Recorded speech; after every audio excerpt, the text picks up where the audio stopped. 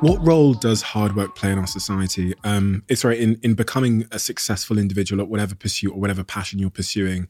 There's probably a counter narrative that I think has emerged in our country, maybe because of social media, has allowed people to kind of converge behind that and relinquish responsibility of their situations by referring to hard work as being a really, really sort of toxic thing.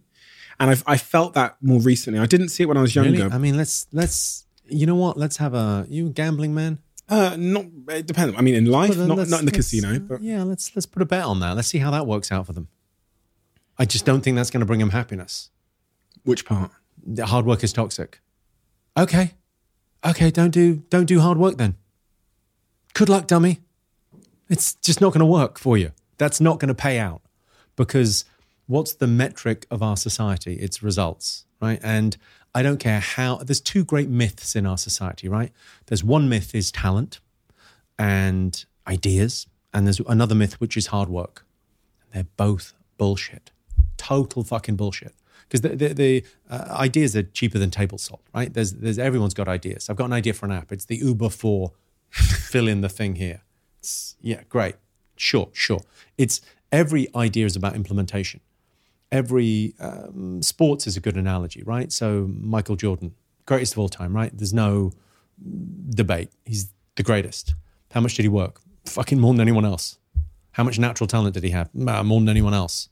What if he hadn't worked? You never heard of him. He never would have made the team, let alone being the greatest, but wouldn't have even made the team if he hadn't trained. It's a good analogy for life of going, look, whatever talent you have, if you don't do the work as well, it's just a waste of potential.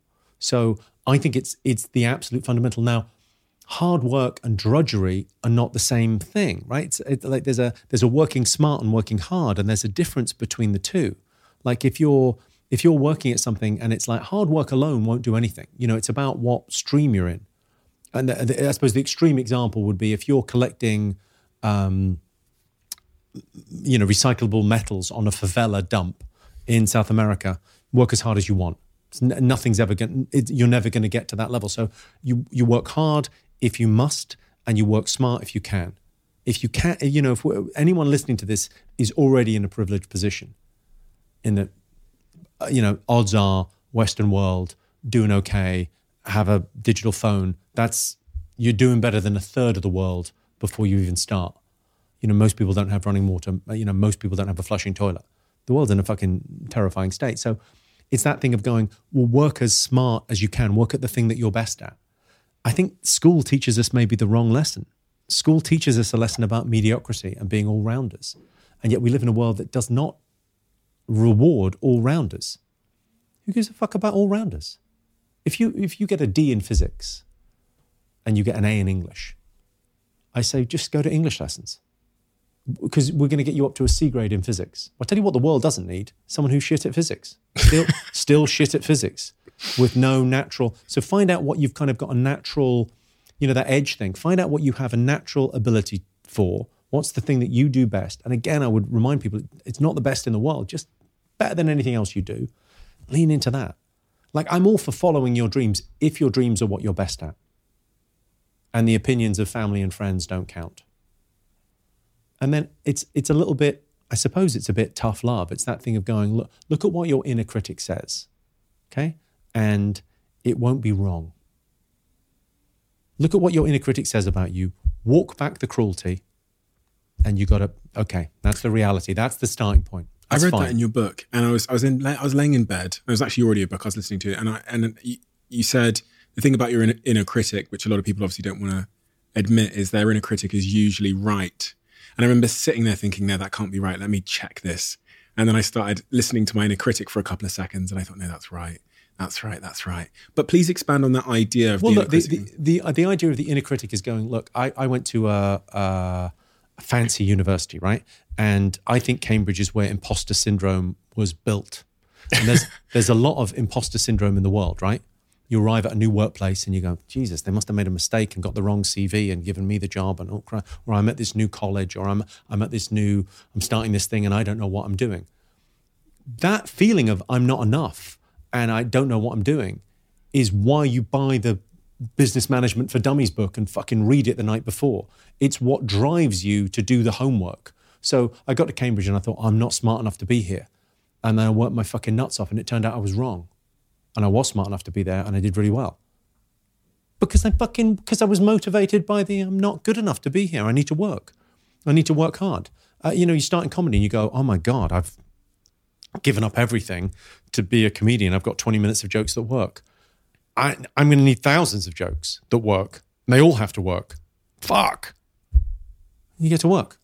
What's the motivation? What's the thing that wakes you up at 4 a.m. and you go, I need to fucking do this. I can't rely on just being, hey, I'm just going to wisecrack and, asking a comic to improvise an hour-long show is like asking a magician to do real magic. The work is done in the gym. By the time I get to the stage, I know it's going to be a good show. I've tried these jokes on other people. I know we're a lock. 10, 20% of the evening is about the fun that happens in that room, the messing around with the audience, the showing off the work that I've done in the gym, the muscle memory of knowing how to make people laugh. Great. But I'm going to arrive ready. There's something really interesting in that when you were talking about the reason why you succeeded at Cambridge is because you didn't feel like you were smart enough to be there and et cetera, et cetera, et cetera. That also sounds a lot like what I described when I said the reason why I pursued money and tried to be successful was because I felt inadequate in myself, and it became this great motivator. Yeah. And there's a plus to that, and then there's this potential danger in. But are we being a bit like, that thing of giving kids too much self-esteem, giving people, not kids necessarily, because this is about life stage, right? What we're talking about here isn't about when you leave college and when you're young and when you're doing something, right? There'll be people listening to this in their 40s that are going to start a business and do something fucking exceptional with their lives. There's people in their 50s that are going to do that. There's people in their 60s. I don't believe there's like a knockoff point. People in their 70s? Yeah, fuck those people. The Delta variant dealt with them. They're gone, man. There's none left. I'm sorry. Hey, the good news is the pensions crisis is over. But that thing of like going, well, you're gonna, people do extraordinary things but they put the work in, and I think people lean into the myth of like that thing of like, oh, he's a genius. You read, Forbes magazine or whatever about business people doing incredibly well. It's like, well, this guy's a genius. Steve Jobs' thing is though genius. Genius level. Bill Gates is a genius. And then you read about like these guys that are like finance guys. They wake up at 5 a.m. and he only sleeps for 3 hours a night and he does so much and he knows everything and he works so hard. It's always both. It's always both. And then plus time. You need, that 10,000 hours thing isn't wrong. It's just that's the minimum. What could you stand to do for 10,000 hours that won't feel like drudgery? What could you stand to do now for the next 10 years of your life that won't feel like, this again? And if you're only motivated by the paycheck, it's like, well, how hard could you work?